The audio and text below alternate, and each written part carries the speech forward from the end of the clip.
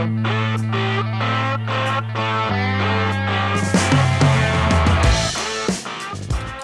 are 658 days until the 2024 presidential election. Seems like a long time, but it's going to sneak up on us.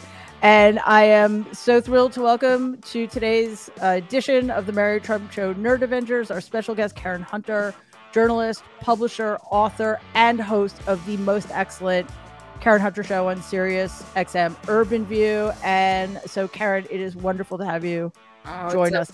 An honor and a pleasure. Thank you for inviting me. Oh, you kidding? I think this is going to be a blast. And of course, Norm, fellow Nerd Avenger, so happy to have you here. I know you've been busy, perhaps. A little too busy, but never too busy for Mary Trump. Oh, right back at you. So, as usual, nothing much is going on. So I think the main thing I wanted to focus on today what is the documents kerfuffle, debacle, whatever. And not so much the difference between the two cases, although that's important and we need to tease those out, but sort of issues surrounding that.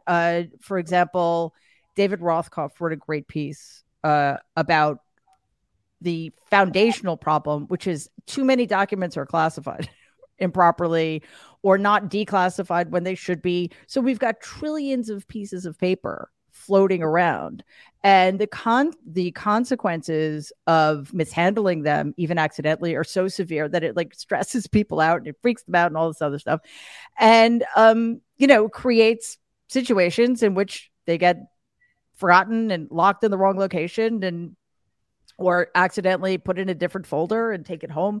So that's part of it. And then Joyce Vance also had a piece in which she pointed out that one of the issues here is that there's procedure that needs to be followed, and only one person we're talking about actually followed it. So, Karen, it feels like deja vu all over again. This happens all the time. Republicans do something egregious, illegal, unconstitutional. Democrats do some very pale version of that, which really, people say it's like comparing apples to oranges. I think it's like comparing apples to tarantulas, right? They're not even in the same realm of seriousness. And yet we're told that means that what the Republicans did is also not so bad. Can you help me understand how this keeps happening? No, I cannot. I'm incapable of explaining insanity. So I tend to not focus on it. That's my defense, is to not focus on it. I have not spent maybe 5 minutes. I have not spent 5 minutes on my radio show talking about these documents the way I didn't talk about Hillary's emails, because I thought, that, I feel like we give oxygen to things that don't deserve it. And by our reaction to it and even bringing it into the conversation, we have made an equivalency. And unfortunately, go. No, I feel unfortunately we live in this space where whoever has the microphone and is able to tell the lie over and over and over and over and over again puts you on the defense. So now you're defending the lie instead of just saying, that's a lie, I'm gonna move on. I'm gonna talk about the bad water in Baltimore, and I'm gonna talk about the, maybe reparations that's happening in San Francisco. I'm gonna talk about the things that will impact people's lives every day, because these documents are not going to feed people and make people housed who are unhoused. That is absolutely true. The only caveat I would add is that I'm actually not talking about Joe Biden's documents. I'm talking about the fact that the Biden documents that were found, procedure was followed. He said something. Yeah, he brought it to the forefront. Yeah, shouldn't be an issue. The fact that a special prosecutor was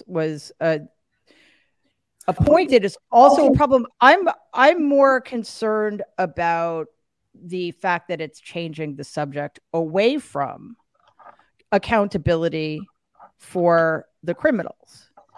And I think that's part of a larger issue in this country, which I think you and I spoke about recently on your incredible show, which is that when people like Donald Trump and his enablers don't get held accountable because the attorney general doesn't have the guts, or because a Democrat does some completely legal version of the same illegal thing they did, we end up in a situation where people like him and his enablers and his followers and people in his administration who should be in, should not be anywhere near the levers of power, continue not only to be near the levers of power, but continue to accrue power. And I think that's what makes for such a dangerous situation. It's not Joe Biden had some documents. It's because I agree with you. The fact that that's getting so much attention is making my head explode. It turns us away from what is really important.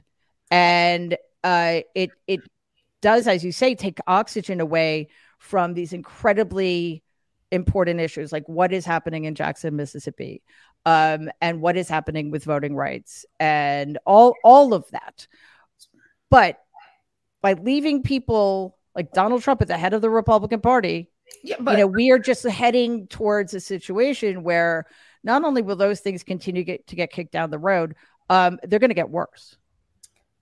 Are they? So I have a question. Sure. How much of this lack of attention paid on holding people accountable who stormed the Capitol, defiled, various people's offices, threatened the vice president, threatened to kill the vice president, actually killed a police officer and several others? How much of that is the American people's appetite to shrug and move on? Yeah, but that's, I think that's sort of the foundational problem, right? That we, whether it's through lack of education, an egregious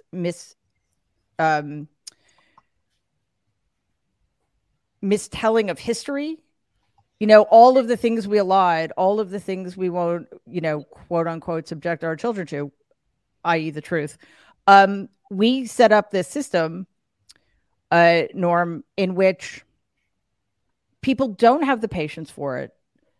People just think, well, that happened, but we've got to move on because, that would be looking back and we need to look forward. And again, that's played out time after time after time. So I think that it's, a large segment of our population has been primed to think that asking for consequences, that's the problem. So let me first talk a little bit about the press role in all of this. And referring to the documents, CNN, when this story first emerged, and at the beginning looked entirely like a nothing burger, basically spent about 20 times as much coverage going wall to wall on it that first day as anybody else. And without caveats, basically, at that point. And that signals something to people. It signals that this is a big story. Now, the push, the sort of roll back a little bit later, well, these aren't comparable. It's already too late. Right. So there's a real press role in this, but it gets to your larger point, Mary. E.J. Dionne, Tom Mann, and I wrote in 2017 that Trump fends off one scandal with another scandal and another scandal and another scandal. And the fact is, the public pays attention to scandals, real or imagined, when they're emphasized over and over again, when it finally penetrates and it's, oh, this must be a big deal. And if you have a scandal that emerges and it's one day story because the next day there's another one, it deadens people's appetites. And that, I think, is also one of the reasons why almost every cabinet member of Trump grifted or did outrageous and illegal things, and it just passed right over. One of them, one of the most corrupt ever, Ryan Zinke, is now in Congress. And Ronnie Jackson. Right. And another one is governor of Arkansas. Right. Who is a disgrace, but it happens over and over again. And I think there's also this desire to show that you're being even-handed. So you take, let's go back. the scandal of Barack Obama wearing a tan suit that got a huge amount of attention. Because if you have no scandals, you make them up so that you can show that you cover each side equally. And that's a problem here as well. Now, I will say, we don't know exactly what will emerge from all this. I have zero doubt that Biden had no idea what documents were involved in any of this. It may create a real problem for some of his vice presidential staffers.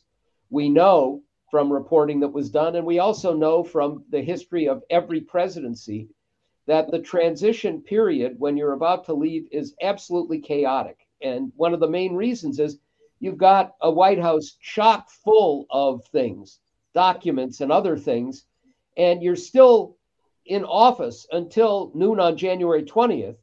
So you don't want to pack everything up where you might need access to something, and then you rush to throw things into boxes and throw them somewhere.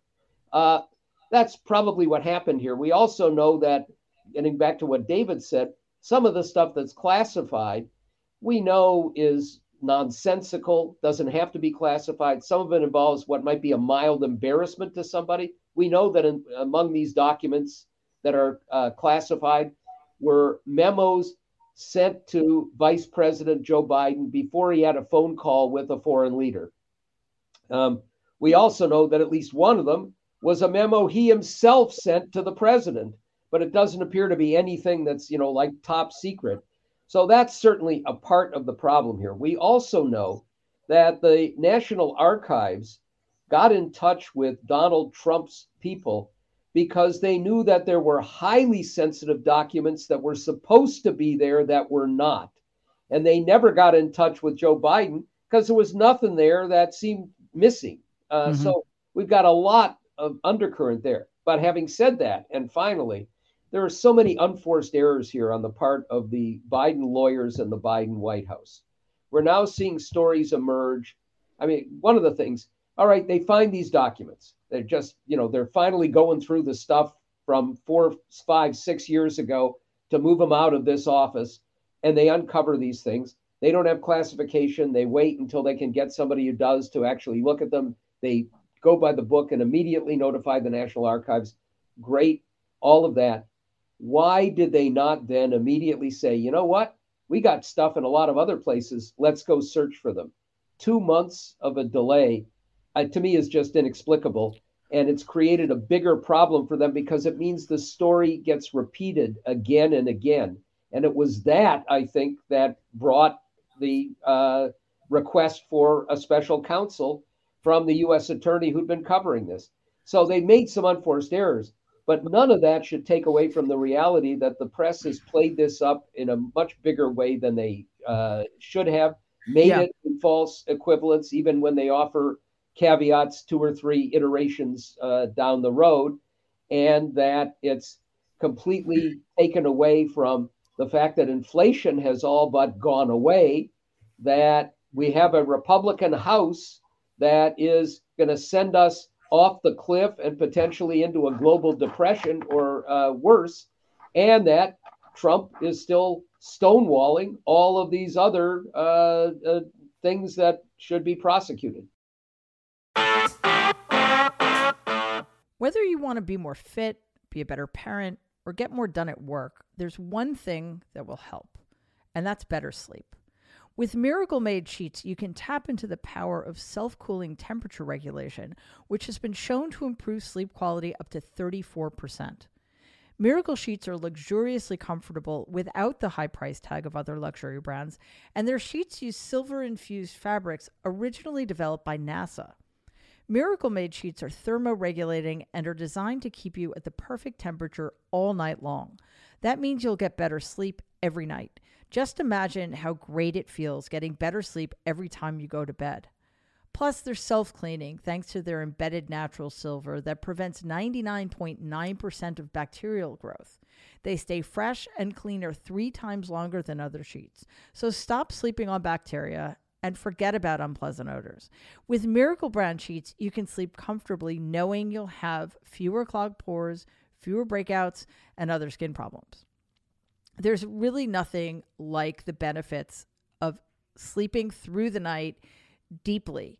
So go to trymiracle.com/Mary to try it today.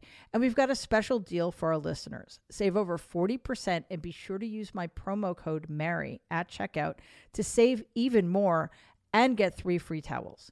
Miracle is so confident in their product that it's backed with a 30-day money-back guarantee. So if you aren't 100% satisfied, you'll get a full refund.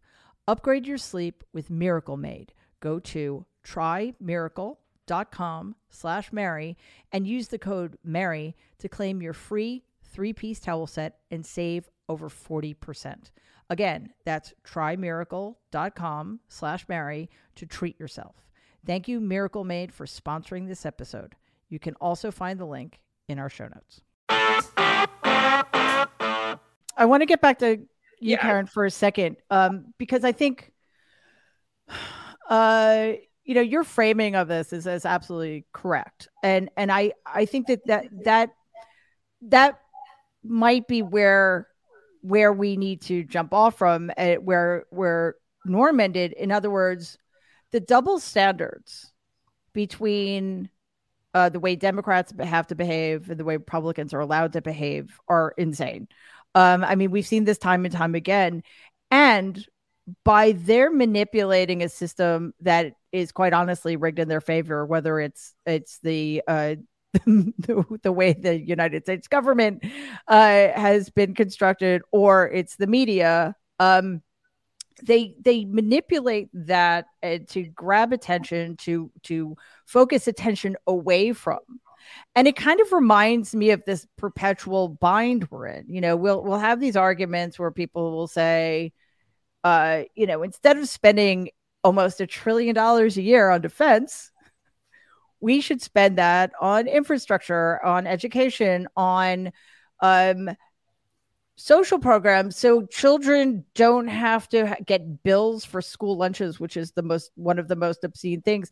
But the truth of the matter is, Karen, that if we spend $800 billion instead of $1 trillion, that $200 billion is not going to the issues that really matter. And that's what always makes it feel like our hands are tied behind our back, and that there's this logjam of real important issues that don't get addressed and don't get taken care of. Well, primarily, to Norm's point, first of all, there is no journalism in America, period, full stop. It's all propaganda, and it's all clicks and algorithms built to get money, because journalism is failing. Let's just be honest about that. And the fact that, you brought in CNN, which on an average maybe gets 1 million people viewing at any point in time, they're irrelevant. And I feel like the regular ass folk that are in them streets, that are getting up every day, going to work, are concerned about, the future, and the economy and all of the things that the media has, ratcheted up this fear, this government forced recession that we're heading into. I feel like so many of us are out of touch. We're not listening. We're not listening. And people don't care. They don't care about Trump's documents. They don't really care about Biden's documents. They care about what it looks like and how they feel, period. And we have not spoken to that. We use way too many words to deliver messages, which the Republicans have been really good at dumbing things down, because there's a lot of dummies. So they use, single syllables to say what needs to be said, and it resonates, and they've understood, because your uncle's been doing this misinformation campaign for a long time. Now he's running to social media. Like, he lived long enough for his 1, 2, 3 ABC messaging to actually have a landing spot called social media. And it's a perfect storm. It's not going away. I think it's going to swell into something even worse. And if he runs again, he probably will win. And that's the truth. So what are we going to do about it? Like, let's back into that. Like, how do you stop that? Well, we're going to have to start planning my memorial service if that's the case, because I don't think I can handle it. I seriously don't. Danielle, and it's not that I disagree with what Karen just said. It's just psychologically and emotionally unfathomable that we continue to go down these roads. And yet we do. I mean, we see we see how it works in Florida, and we see how it works in Ohio, and again, I don't know that I totally agree that CNN, so things like CNN are relevant, because there is this idea that if the political class is focused on something, right, then that does reverberate. I'm not saying that it does anybody any good, but I'm saying that it keeps attention focused in a particular way of the people who actually have power to do things. So instead of really thinking about issues that matter to people, they're focused on. And also, I think that Donald's documents do matter, but that's more because of history, but also if they did, and if they were used as the evidence of the alleged crimes he's committed, he wouldn't be able to run. Danielle, am I being too, I don't know, unrealistic? I'm going to apologize for my neighbors who convene with their dogs downstairs. You just may have heard me click off mute, and then there's barking. Yeah, only our pets are allowed to the show. Right. So first, hi everybody. And a lot of what Karen says resonates with me, which is that journalism is dead, right? Meaning the art of journalism being the fourth estate and the check and the balance, and the arbiter of information to the people, is not where we are anymore, and hasn't been for a very long time. And I think that the 2016 election, accelerated disinformation with the help of Putin and friends, to have America not trust any of these formerly trusted entities. When we look, when you look at the viewership, to Karen's point, of a CNN and an MSNBC, their most highly rated shows, and you match that up against Tucker Carlson and who is listening to Steve Bannon's show and who's listening to Alex Jones's show, they don't hold a fucking candle, right? And so what we have to understand is what regular people go to as their source of information is no longer the same. I get more views on TikTok videos than some shows on these cable news networks get. That's terrifying. But it also means, where are we having the conversations that need to be had, right? Because if we're just looking at these cable news and the ABCs and the CBSs to be what they once were, we're going to continue to fail the people. And I mean, we as in those people that are interested in the truth and interested in disseminating the truth, need to go where the people are and present our information in formats that the people want to receive their information in now. That's number one. And that is a place that I think that Democrats as a whole really suffer. Yep. Right. And in comparison to our Republican counterparts, because I believe that Republicans don't care, right? So we know that they don't let the truth get in the way of a good lie. So they're not, handcuffed in that way. However, for us, we love history and we love to be verbose. And we believe that people care as much about the bullshit that we talk about on a regular basis as we do. And so, again, we kind of have to come down to the place of recognizing what is the there and what actually does matter. And what do people really care about? Because look, what I believe that people care about in terms of the document scandal is if we present it in a way of a double standard, not the double standard between Joe Biden and Donald Trump, but the double standard between the average American and those that are rich, cis, hetero, and powerful and well-connected. Because we are at a time, I believe, in our society, both in this country and globally, where people are asking questions about capitalism. They are really wondering why I'm spending more than half my life grinding away and working for barely being able to make it. And the Donald Trumps of the world are able to skate through on my back. And if it is presented in that way, not about documents, but just like if you had one document, as a Danielle Moody and the FBI came in and had asked for that document, where you think I'd be broadcasting from? Somebody's correctional system, right? So like that is what we need to be identifying. It's not that you should care how I care and what I care about, but what you should care about is that if this were you, right, no one would even be having this conversation because you would be under somebody's jail cell. And is that fair? Because that's what your tax dollars are going to fund.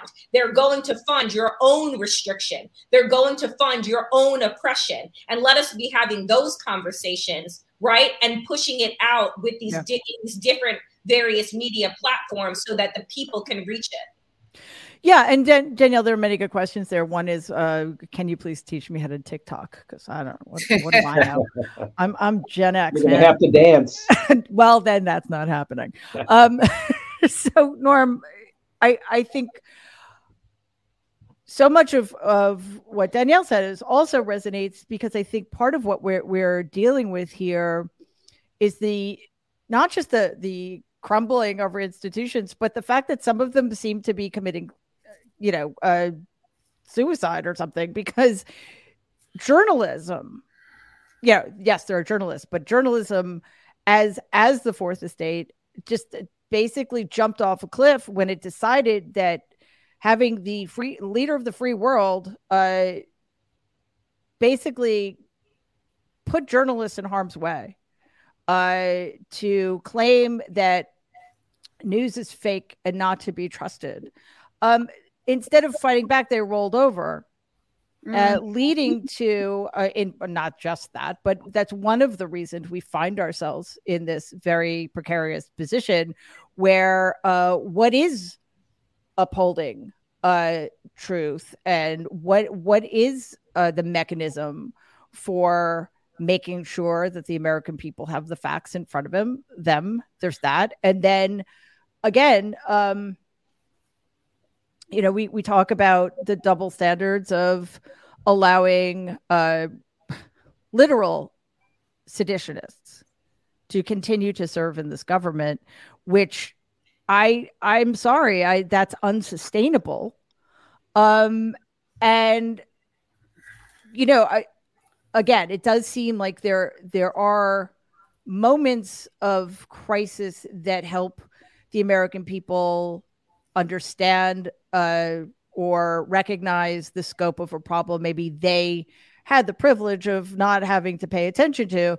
Like suddenly, when you see somebody worth $200 billion be able to buy a social media platform, destroy it, lose $100 billion in the process, but still have $100 billion, you might start to wonder, like, why we allow their billionaires to exist, for example. Because we all want to be them. So they're there as aspiration, right? They're there as the dangling carrot. And I remember sitting in the Daily News on the editorial board, and a thing called Huffington Post came, and I started to watch the newsroom get divvied into this section called digital. I remember my news section started to dwindle and digital took off. And Arianna Huffington, I don't recall her being a stellar journalist, but I do recall her giving people bylines that weren't journalists and not paying them. And I said, oh, this is a problem. Because now anybody with a name can go and say anything and have a platform, because it's all about the clicks and the algorithms and the advertising. And then she went and sold that for a lot of money. But this is not about Trump. Trump is a symptom of a 20-year, maybe 25-year drumbeat into the space that we're in right now. And he is the baby. He's the product of us, we the people, destroying the one thing that would keep us from whole, real journalism. And we allowed that. We allowed that. So now we can't put that genie back in the bottle. And I don't know where we go from here. I teach it in vain every semester at Hunter College. I teach journalism, and I tell my students, I don't know what world you're going to go into, but I'm going to teach you how it's supposed to be done. I'm going to teach you what ethics are. We're going to be, exploring the algorithms of oppression, and we're going to be bringing in Ed Bernays and propaganda. And we're going to talk about all of the ways in which we are every day misinformed. And my challenge to my students is, don't do what everyone else is doing, which is go for the check. Every journalist that I see right now trying to get a TV show somewhere. They care more about that, and we don't have any investigating. We had a whole section of the Daily News, investigative reporters. We had an international bureau. That all went away because you can make more money on this clickbait headlines, easy, quick stories, whether they're true or not. No one cared, and we didn't care enough to say this is a problem. So it is tenable. You say it's untenable. It's tenable. I mean, it's untenable if we want to continue to have the hope of. If we want to keep the hope of becoming a democracy alive, it's untenable, but it's totally tenable. I mean, you're right. It's Norm. This is the reality right now.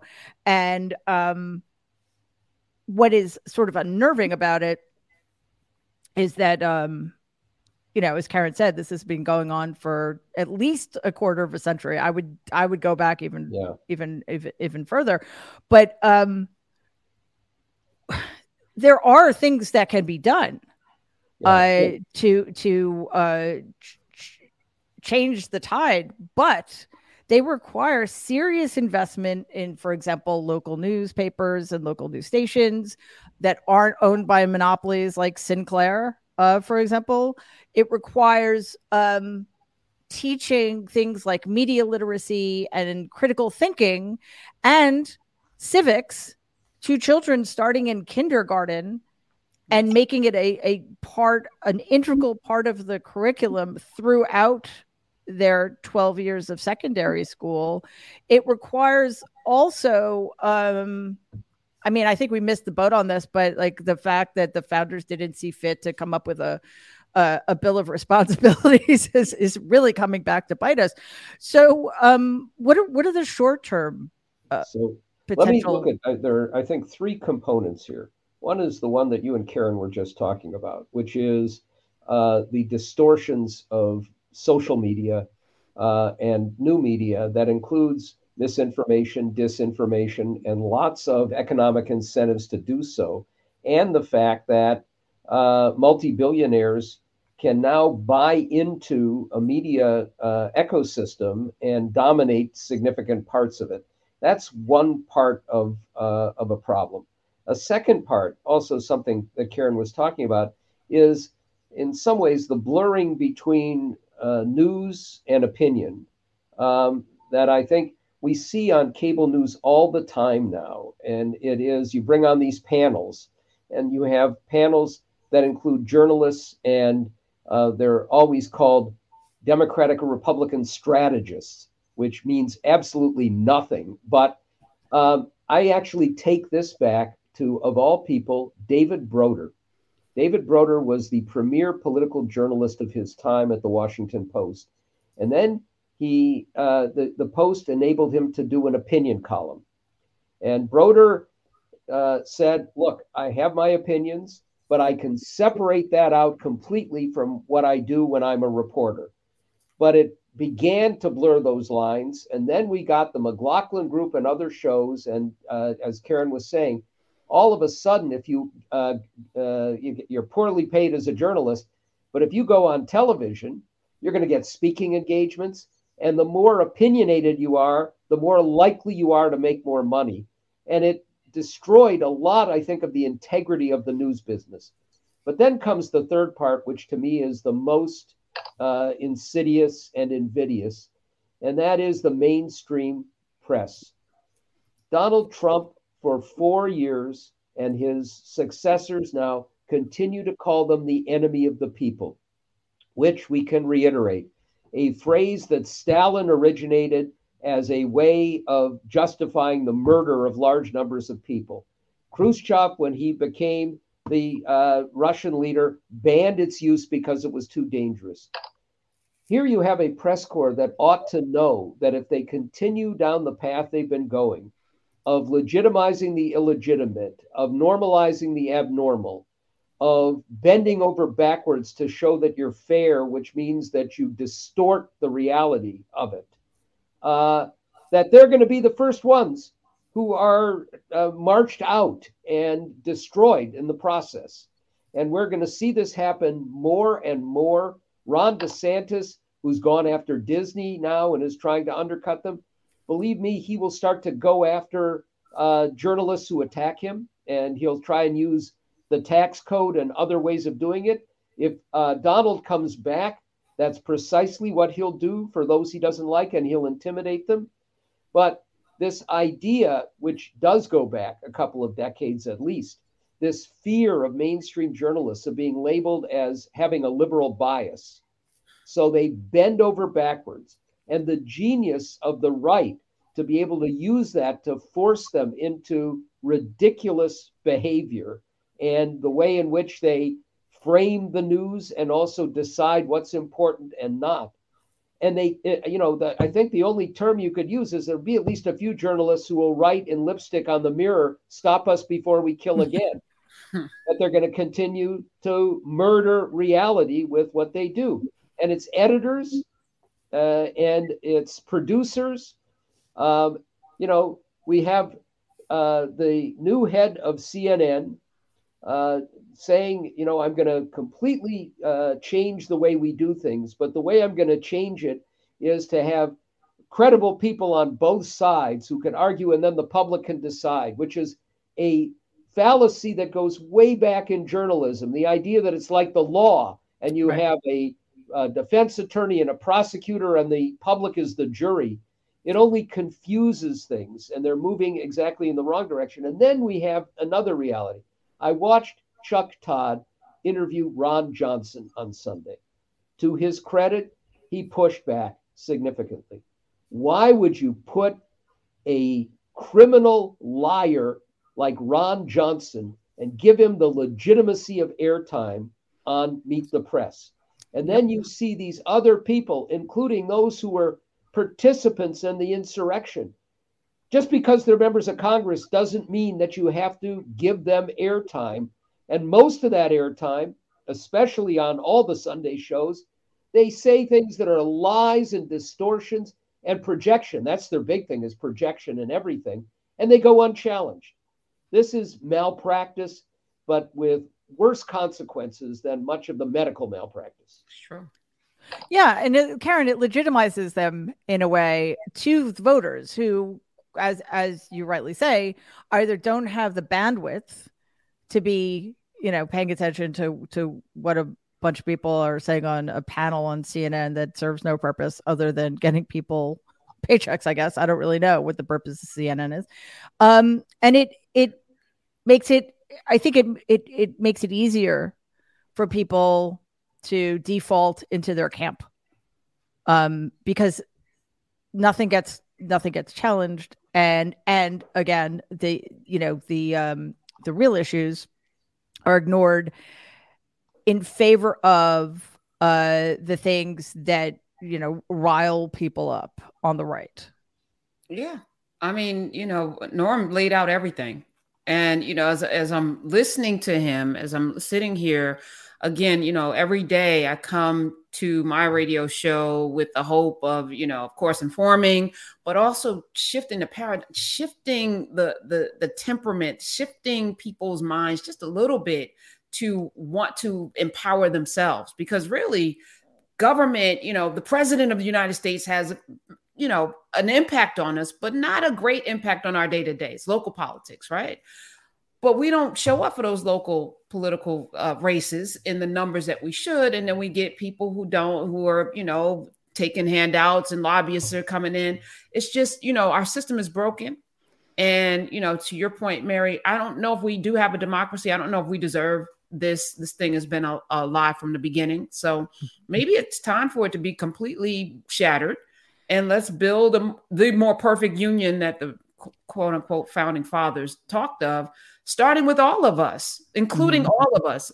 Not 3/5 compromise, not the Electoral College. Let's blow that up because it's rooted in slavery. Let's have a conversation about slavery and the impact that it had on this economy. Let's talk about it like intelligent adults, and not to besmirching, well, my people didn't own people. That's not the point. The system was rooted in it.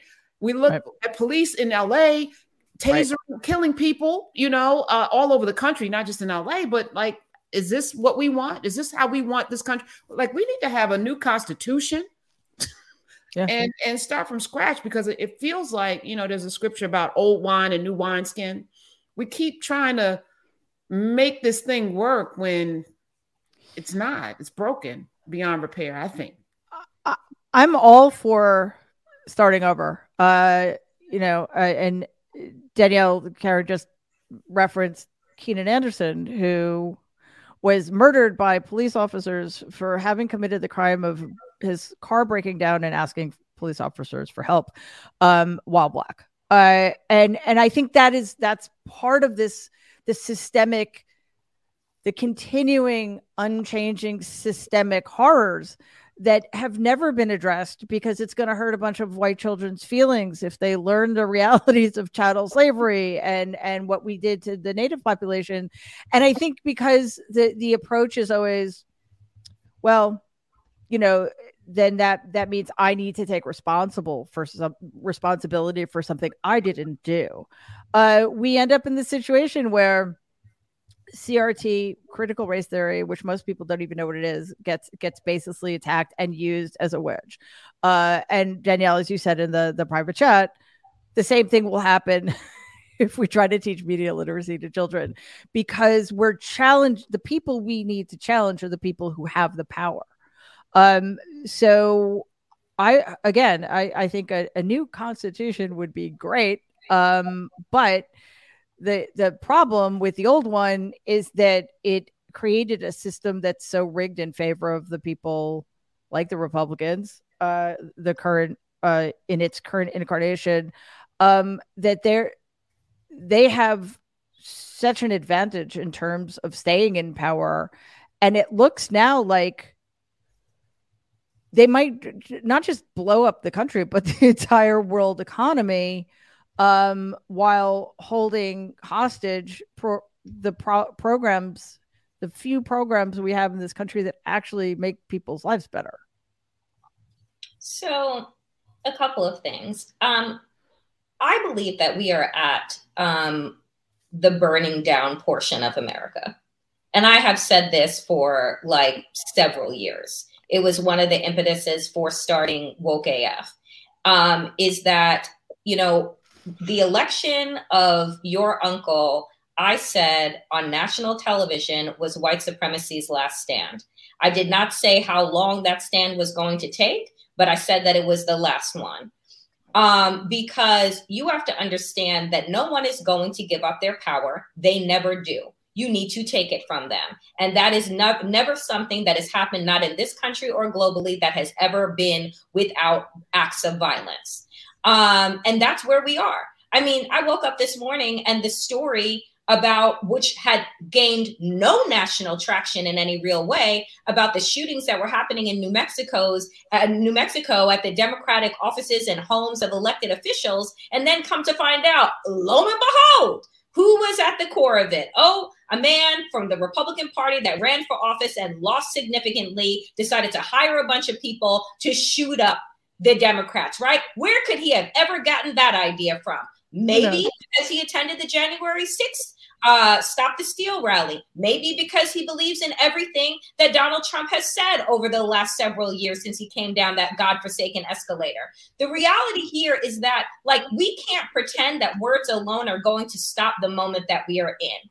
Every single day, an unarmed Black person is being killed for no other reason than being Black, being picked off the street for no other reason than existing while Black. Meanwhile, right, you have that young man, high school teacher, that is murdered by police officers for no reason than having the audacity to ask for help and think that his tax dollars go for his protection. And then you have insurrectionists that were able to try and attempt to overthrow our government violently, go home, right? And not be held accountable whatsoever. And so, at some point in time, the exhaustion just gets real. And I think that people in America are getting very tired. They're getting very tired of the consistent rhetoric that, all we have to do is vote, and all we have to do is make sure that the people that represent us will do good all the time on our behalf, because they will not, that they care about the things that we care about, because they do not. They care about their own power.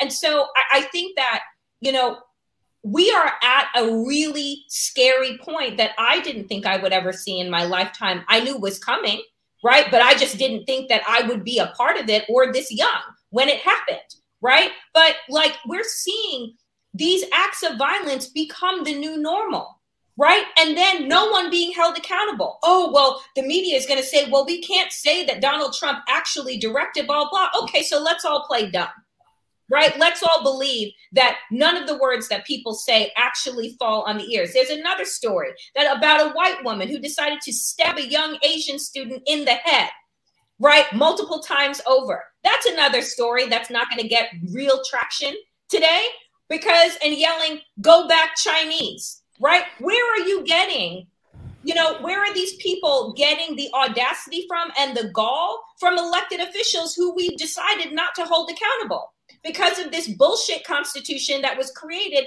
when a whole millions of people were enslaved in this country? But you want to tell me to uphold that flag and that constitution? No, we're at a point in time where we need to reimagine and recreate and adjust to the times that we are living in, and the old rules no longer apply. So my message to Democrats that happen to be elected officials is stop holding yourself to standards that no longer exist. How about you just tell the fucking unvarnished truth, right? Instead of using other people's euphemisms and trying to be above the fray. The fray is everywhere, right? We are literally in the sewer swimming right now. So unless we're going to tell the unvarnished truth, unless we're just going to be real with ourselves and each other about this demise that we're in, right? We're just going to keep living in this make-believe fiction of America being better than it is, because it's not. And it never has been. One of the most egregious it was some trick, though. I got to tell you, is during World War II, America holding itself out as this beacon of democracy, while the Jim Crow South was a closed fascist state. So it never has lived up to its potential, which may or may not be real. And Norm, there is no. Well, I was going to say there's no high road, but the high road is not lying, cheating, and stealing, but being willing to get in the mud. And I think Democrats cede so much territory all the time by, as Danielle said, playing by rules that don't exist anymore because the Republican Party burned the rule book to ashes. And, we see it everywhere, whether it's the new governor of New York, for reasons that are beyond my comprehension, putting him, nominating a judge no Democrat wants, and people like, local officials not pursuing prosecutions that they would for anybody else if they relate to, some powerful white guy, or attorneys general only appointing Republican special counsels, or Democratic presidents only appointing Republicans to be heads of the FBI. I mean, we can't keep ceding ground, because then we have no footing on which to launch the battle that we all seem to agree is necessary in order to change the narrative and change the direction of where we're heading, because it's a very dark road we're going down right now. It's interesting that the special counsel appointed by Merrick Garland in this documents case is a hardcore movement conservative, really hardcore movement conservative. And it's been in some ways hilarious to watch some of the Trumpists attack him as some left-wing plant. So if you're going to get that by appointing a movement conservative, why not pick somebody else? It'll be the same criticism. Exactly. But one thing I have to say, what Danielle was talking about, this was going on for many, many decades, in even worse form. Cops would kill Black people and plant guns on them to justify it. Nobody paid any attention to it in the broader public as a whole. It never got any news. Now, at least, thank goodness for the positive that comes from cell phone cameras and from the body cams. It's actually astonishing to me that some of these cops wearing the body cams will do the murders that they do, but it's because they know the likelihood is they're going to get off without any kind of a problem. And at least we're getting some public attention paid to this, even if it is unpunished now. And it may bring some, finally, movement for reform of policing. I will say, on a more positive side, here in Washington yesterday, a man was having a terrible mental health crisis, assaulted a woman. Police came. He spit on them. He tried to kick them, and they de-escalated it. They understood what was going on and dealt with it in a reasonable way. I'm deeply involved in reform of the mental health and criminal justice system, with a model that has emerged in Miami-Dade County from a remarkable judge named Steve Leifman. Anybody want to know about it? There's a documentary we did called The Definition of Insanity, DOIfilm.com. You can watch it, where police have been transformed down there to know to de-escalate. Now, it doesn't solve every problem, and you're still going to have police violence. And it's much worse when it involves, the worst is if you have a mental health crisis with a person of color. Yeah. Then the odds of a bad outcome go up astronomically. But maybe we're going to start to see, at least inch by inch, a little bit of progress there. It doesn't take away from the larger point. And it doesn't take away from another larger point, which is the lessons that are being learned. What happened in Brazil directly tied to Steve Bannon and his cronies. And you would hope that Brazil will not only extradite and charge some of the Americans who tried to overthrow their government, but maybe extradite George Santos for his criminal behavior in Brazil. We have more likelihood of that happening than anything occurring here, because his campaign finance violations go to a feckless Federal Election Commission that's unlikely to do anything about it. And he was involved in this Ponzi scheme up to his eyeballs, and that was never prosecuted. There's perhaps a tiny ray of hope that some good things will happen, but they're less likely to happen here than they are in Lulu's Brazil. Which is a shame. But Lulu's Brazil also tells us that we, the people, have more power than we think. And I'm in your chat right now, and a lot of folk are just helpless. They don't know what to do. And here's the good news. There's more good people than there are not in this country. I firmly believe that there are more amazing human beings than not.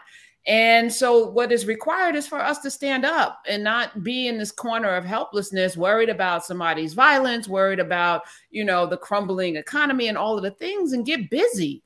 Like, we have control over this. And if Brazil showed us anything, is that people rise up and they determine for themselves how they want to be governed and how they want to live.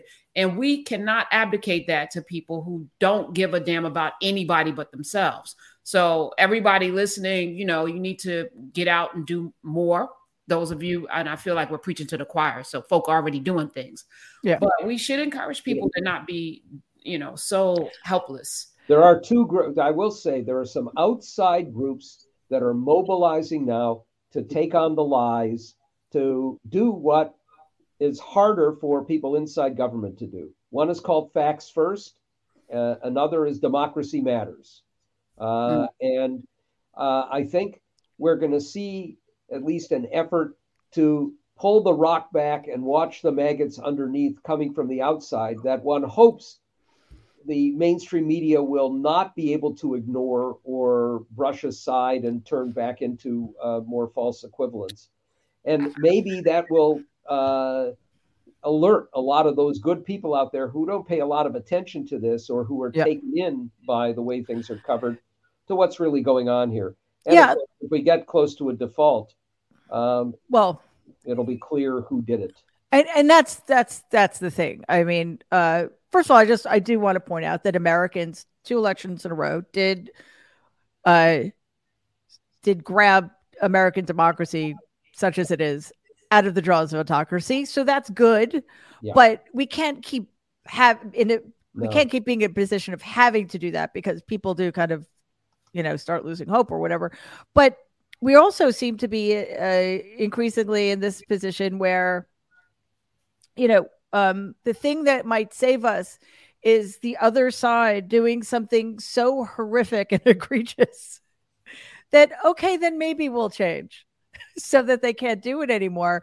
And yet, again, Karen, the problem is that the system is rigged in their favor. So, like, there's a reason that Republicans are in a position right now to threaten the economic safety, not just of the country, but of the entire planet. And it's because of gerrymandering in New York. It seems like that was like the final straw, the horrific situation in New York State that lost us 4 seats, which is just a kick in the teeth. So that doesn't seem tenable either. Like, yes, okay, we'll just let Republicans destroy everything, so then maybe we can rise out of the ashes. I sit with this. I contemplate this on a regular basis. Voting, showing up to vote is probably step 9 or 10 in a 10-step power play, right? So it's something you have to do. We all have to do it, even if we don't like, the candidates. Biden wasn't my first, second, or third choice either, but I voted for him because it's 7th.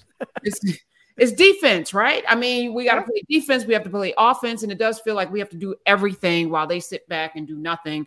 And they elect people who barely have a high school diploma. But if we want to have the world, I challenge my listeners to create the world that they want to live in. We have to take responsibility. Everyone lives somewhere. How's your neighborhood? What's it like in your household? And once you start to have those little wins, the bigger wins, it becomes kind of a groundswell. We're not going to get top-down change. It's going to come from us, all of us, making the decision that we will not tolerate this. And it also means that we have to hold ourselves accountable. A lot of times we kind of let things go because we want things to be let go in our lives. We don't want to be held accountable. So if, you get away with it and I can get away with it. Oh, a little Ponzi scheme over there, maybe I can get away with this. Why are we always trying to get away with something or get over? Always trying to get over and scheme when it's so much better just to be neighborly, to be in community, to help one another, truthfully, it feels so much better to live in that world than the one in which we got to always keep one eye open. And I'm hopeful. I'm still optimistic despite everything because I get to talk to amazing people every day. And they let me know that there are more good people than there are bad. We just got to speak up. The silent majority can no longer be quiet. Like, show up. Right. And Norm, that's been a problem for a while now. I think, again, because being in the majority is not necessarily an advantage if the tyranny of the minority is in place, which it has been. We see that in the Senate every day, pretty much. But there is a lot to be gained from reminding ourselves of that. Karen said it. It's not that just that there are more of us on the left. There are more people who are kind, who want better for other people. And we need to focus on that too, because otherwise it does feel like screaming into the void. Absolutely. But I'll tell you one thing that really makes me nervous. And this, shooting set of incidents out west is a part of it. We have a lot of surveys that show that a third or more of Republicans believe that violence is appropriate if your way of life is threatened. And there are 400 million guns out there, including a whole large number of assault weapons, and they have most of them. The good people who do outnumber the bad people, that's great. But if it turns into violence, our good people are going to be sitting on the sidelines for the most part. So I'm not sure what we do about that. But we get your gun license and go to the range. I'm not advocating. I'm for everyone. I joined the NRA just to see what kind of literature and get their cheesy bag, but I wanted to see what they were putting out there, and they are weakened. Yes, there are 100, those folk have hundreds of guns, but they can, anyway, I'm not going to get into that. But yes, I'm an advocate for everybody. I don't like guns either, but I've been to the gun range myself, full disclosure. And it's unfortunate, but I feel like they don't give them any ground. I'm not giving evil any ground. You're not getting any ground in the world that I live in. Yeah, it's a really tricky issue because I hate guns. I mean, I know how to shoot them. I did riflery as a child. It's a pretty good shot too. But I hate them. And, as a lifelong New Yorker, I think it's sort of built into our DNA to be just, not want to be anywhere near guns, which is why the Supreme Court decision, which basically said states have no right to make their own gun laws, was so devastating. But beyond that, I think, people need to be prepared, however they need to be prepared, right? The other mission, though, and this one is much trickier, especially since you and I, Karen, probably don't have a lot of people listening to us who, and Norm, you and Kavita probably either, who are on the other side of things, so I don't know if we could reach them necessarily, but it is in helping other people who would be resistant to this understand what that means to take up arms to defend your way of life. And I would say to those people, like, what way of life is being threatened, first of all, and secondly, the people you continue to empower are the people who are trying to take away your way of life, or your life period, because I mean, climate change and all that stuff. So I mean, that's we're sort of going off on this a tangent that would require an entire other show. Yeah. But I so appreciate your willingness to just dig in. This was the conversation that needed to be had, and that needs to be had on a regular basis, and it requires of all of us some courage. To be wrong, to admit we're wrong, to make sure that other people don't keep going down the wrong road if we can help in terms of that, and just being out there and not wavering. Now that doesn't mean driving yourself into the ground. If you need to tap out, as the amazing Jane Fonda once said to me. I was on her Fire Drill Friday show once a couple of years ago. She said, it's because I think I said it's a marathon, not a sprint. And she said, no, it's actually a relay race. I'm like, yes, it's a relay race. So if you need to tap out, pass the baton on to somebody else. But we're always here for you guys. Norm and Karen do such extraordinary work. Thank you. You should all be listening to them, following them, because honestly, it's not easy to go up against it, especially Karen, you do a show every day. It's like, wow. So thank you both, Norm, as always, for being a Nerd Avenger, Danielle Moody and Karen Hunter. It's such an honor to have you here. Your contribution is enormous. So thank you for that. And if you have any back at you, Mary. Yes. Thank you. And Karen, just as we end, is if there's any note you want to end on, if you want to fill people in on how to follow you right on Twitter or what have you. Yeah, I'm at Karen Hunter. Real simple on Twitter, and SiriusXM 3 to 6 Monday through Friday, channel 126, which is Urban View. The whole entire channel is amazing. So I want to just say that we even have Shermichael, who's a gun-toting Republican on he's kicking off his new show on Saturdays live in a couple weeks. So yeah, that's that. But I wanted to say one thing. The optimism here is that people who need 100 guns are really scared. Right. And really, really insecure about themselves, and they haven't put a whole lot of work. We're so much better than that. So that's my encouragement. You anybody that needs all of that, how small are they? And I'm not just talking about the toadstool that your uncle has. Oh, ouch. Just need to always bring that in because it's funny. On that note, and yeah, if they have 100 guns, they can still use one at a time. And we are better than that. So, guys, don't be afraid.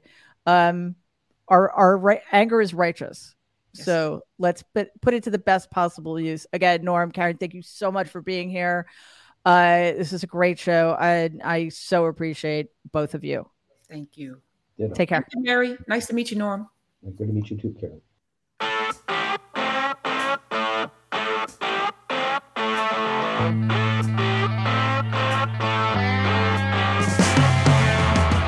Thank you so much for joining us today. Karen Hunter is extraordinary. She made this conversation so much better than it would have been if I had kept going down the road I was going on. So I really appreciate that. And of course, to my Nerd Avengers, Danielle Moody and Norm Ornstein, it was great to have them as well. Just a reminder that this Thursday at 7 p.m. Eastern, 4 p.m. Pacific at Politicon's YouTube channel, that's youtube.com/Politicon. We are going to have an Ask Mary Anything Within Reason. Emphasis on within reason, please. And then Friday, our second edition of the House of Horrors, which we had a lot of fun with. And I believe our nerds this week are Danielle and Jen. Hopefully we'll find something to talk about that's happening in the House of Representatives, but who knows? Anyway, that's that's Friday, 12 p.m. Eastern, 9 a.m. Pacific, youtube.com/Politicon. And of course, next Tuesday, we will be back with another Nerd Avengers. Tuesday, 12 p.m. Eastern, 9 a.m. Pacific, youtube.com/Politicon. And while you're on YouTube, Politicon's YouTube channel, please subscribe to Politicon.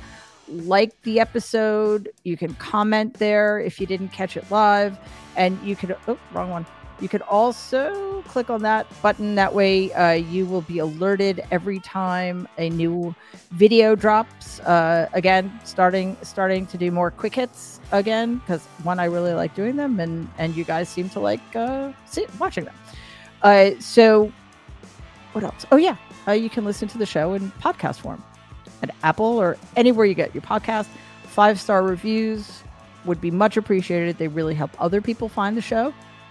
And I think that does it. I'm going to go watch the Australian Open, as I've been doing obsessively, despite the egregious time difference. And we will see you Thursday night, 7 o'clock Eastern, 4 p.m. Pacific, for an Ask Mary Anything Within Reason. In the meantime, please stay safe and be kind.